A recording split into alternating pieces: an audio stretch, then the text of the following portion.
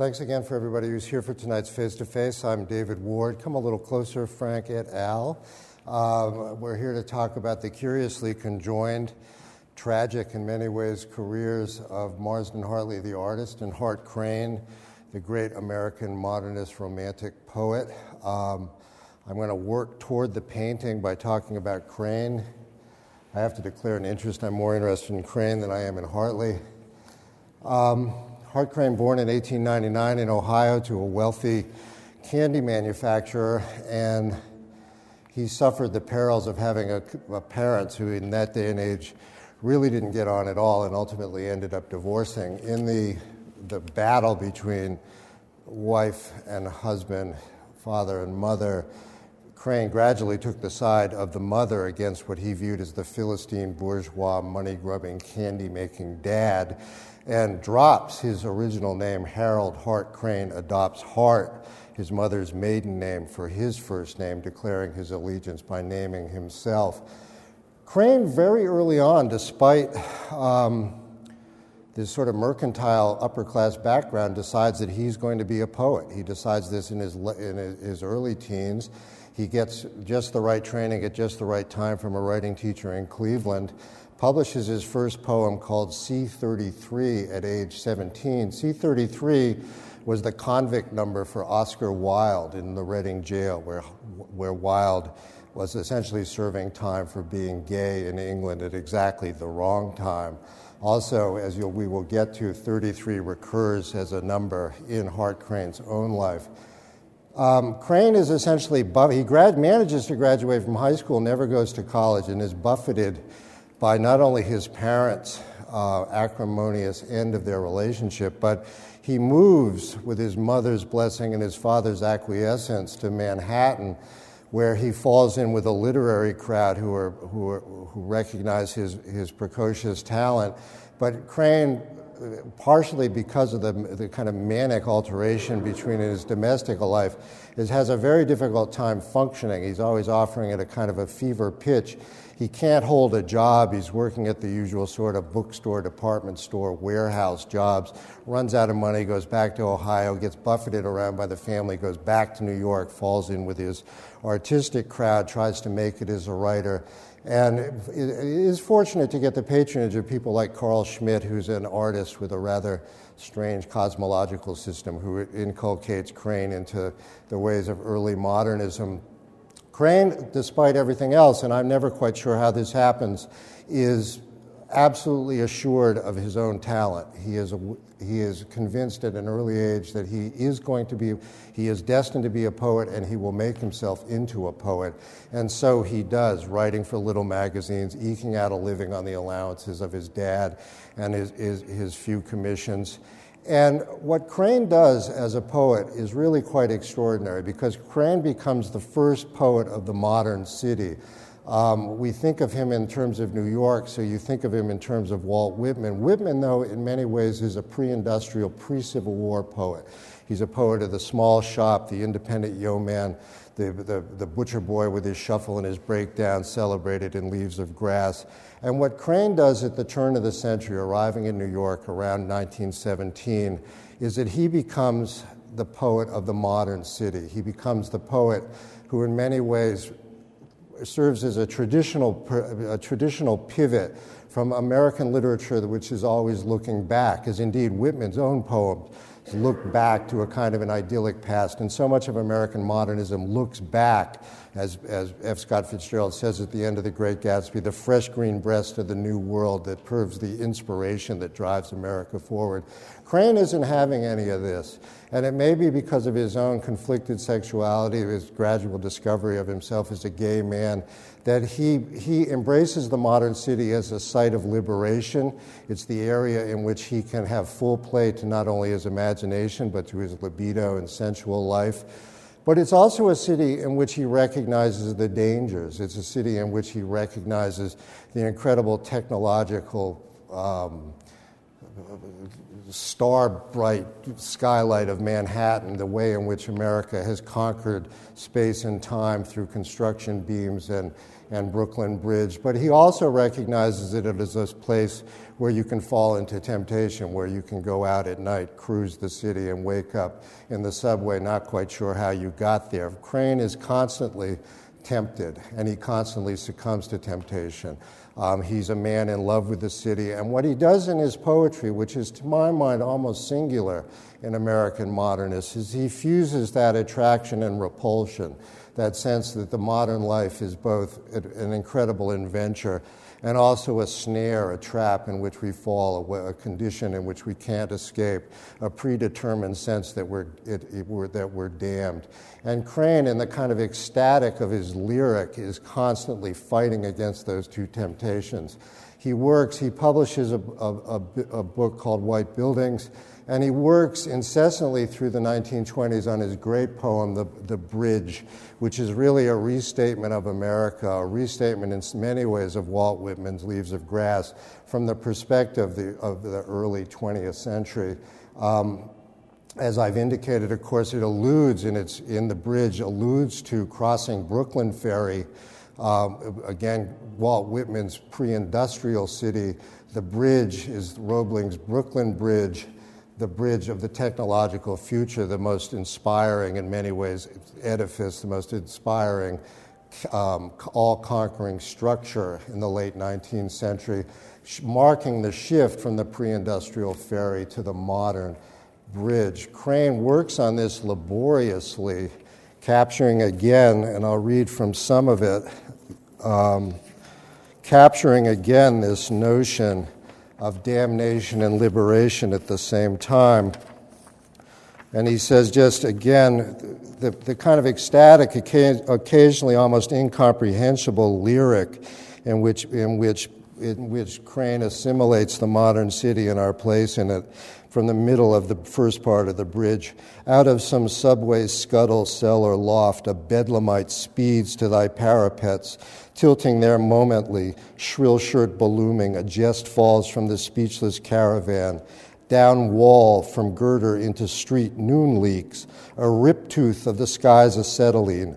All afternoon the cloud-flown derricks turn, thy cables breathe the North Atlantic still, and obscure as that heaven of the Jews, thy guerdon, accolade thou dost bestow, of anonymity time cannot raise, vibrant reprieve and pardon thou dost show. The bridge fused, this technological achievement fused in his own incredible imagination. Crane, in the meantime, and this is where I'll start to intersect him with Hartley, is working his way towards an ecstatic appreciation of the world that many other people were also trying to come to grips with. Marsden Hartley, the great early American abstractionist, who we see over there around the corner in Berlin 47, developing a style of abstract portraiture. Crane and Hartley had a distant, frequently acrimonious relationship, one in which Hartley, who's about a generation older, censured, badmouthed, and generally criticized Crane for wasting his talent. They came from totally opposite backgrounds. Crane, as I've said, was wealthy. Hartley was desperately poor. Curiously enough, and you can make of this what you will, Edward Marsden Hartley abandoned the name Edward to adopt his stepmother's maiden name Marsden, in much the same way that Hart Crane abandons Harold. That is sort of the identification with the stepmother or the mother. Again, though, the element which I'm interested in is that they named themselves. They became liberated from their own ancestral background by adopting a name they bestowed on their own individuality. Hartley, born poor, near orphaned, raised, gets again, not unlike Crane, falls in with exactly the right people, makes it to New York, trains, gets into the Stieglitz circle. He moves to Germany, falls in love with a German army officer, paints that officer in a series of magnificent abstractions in which biography is hidden behind the signs and symbols of a modern, flourishing, white-hot technology of Germany. And this element for Hartley of hygiene is very important. Hartley is always clean and Crane is always dirty. And this is the sort of basic personal quarrel between the two of them, the older man, Hartley, always looking censoriously at the younger man, Crane. When Crane would go on a bender and would come home with the Norwegian sailor who was his most constant lover, Hartley could only tisk tisk. There's a wonderful photograph of Marsden Hartley at the beach in Nice sometime in the 1920s in which he's wearing the full regalia of spats and white duck trousers, and he's sort of sitting like this as if, I'm supposed to be on the sand having a good time, but he's really not. He's perpetually uptight. If Crane is an ecstatic light that burns itself out early, Hartley is a tortured wanderer in many ways, restlessly searching for an artistic style that he can make his own, working his way through his original creation of abstract portraiture to landscapes that in many ways look like Cézanne, to desert landscapes that look very much like O'Keeffe, and in many ways trying to break through from a patronymy that he would claim in his own name but could not claim artistically for himself. The two of them intersected as sort of competing visions of American modernism. Hartley increasingly intellectual, increasingly symbolic, increasingly stylized and abstract.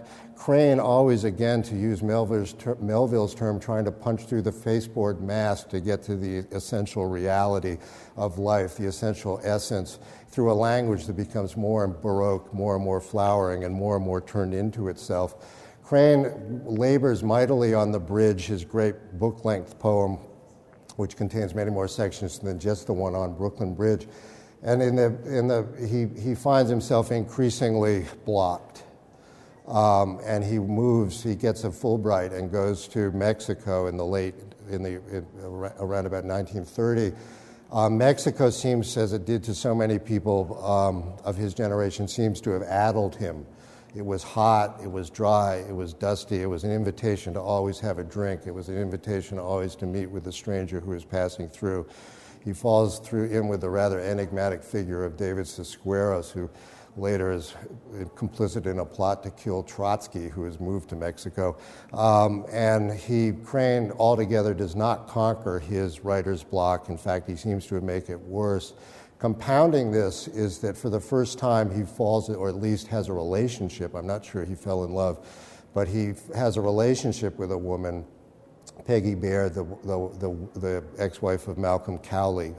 And on the ship going back from Mexico to New Orleans, or actually New York, Crane, there's an episode in which Crane, as he puts it, totally disgraces himself, writing in his diary, and he jumps off the ship in a suicide that his family could never accept. They built a grave for him in Ohio, even though his body was never found.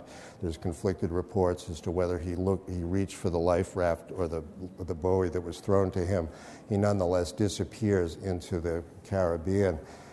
And Marsden Hartley, again, not somebody who you think of as his friend, not of someone you would think of as who would offer a tribute to him, seems to have been bereft by this loss, and he's bereft for a variety of reasons. Hartley, despite his rather crabby disposition, did have an appreciation for genius, and one of the things that he always said about Crane is that Crane had wasted his talent. It was this element of unfulfilled expectation that drove Hartley mad.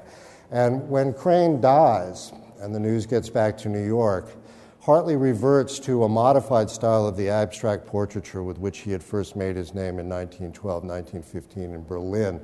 And he paints this, 8 Bells Folly, memorial to Hart Crane. And he himself describes it as a mad painting, Hartley describes it as a mad painting, a painting out of control. And like the German officer paintings, what he does is he abstracts Crane's career into a series of signs, symbols, and even portents, mixing in his own rather imaginative, if not cracked, ethno-religious scheme. And so in it you see these quadrants, which form in many ways, they are emblematic of the bridge, the suspension bridge of Brooklyn Bridge crossing the East River. The stylized boat, it was actually a steamship that came back, but nonetheless an allusion here to the pre-industrial past, which Crane in fact eschewed. 33 is the year in which the age of Crane, when Crane died, and again the coincidence there that C33 refers to the tortured genius the tortured gay man Oscar Wilde, the avatar of the homosexual dilemma at the turn of the century. There's over here, 8 bells refers to Crane going over the side at 12 o'clock noon, 8 bells in Mariner talk. And here you actually see, literally, Hartley was a great abstractionist, but he could be pretty literal. And so you have a ship's bell here with the 8 on it. The eyes are from Melville's Tomb, a poem that Crane wrote early, which I'll read a little bit of.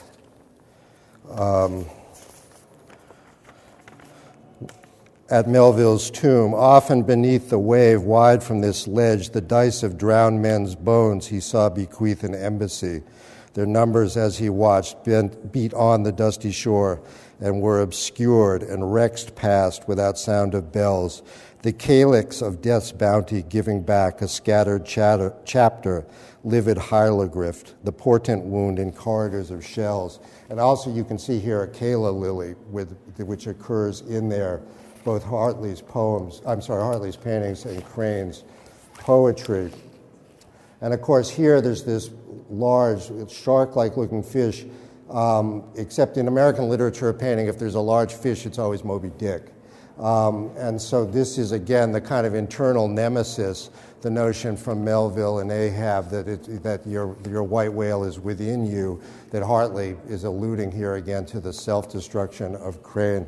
And then there's the elaborate, in addition to the eyes of the drowned sailors from Melville's Tomb, there's this elaborate cosmological system that Hartley had fashioned. You see here the mandala, the spinning wheel of Hinduism, the sense of eternal return, the sense of recurrence.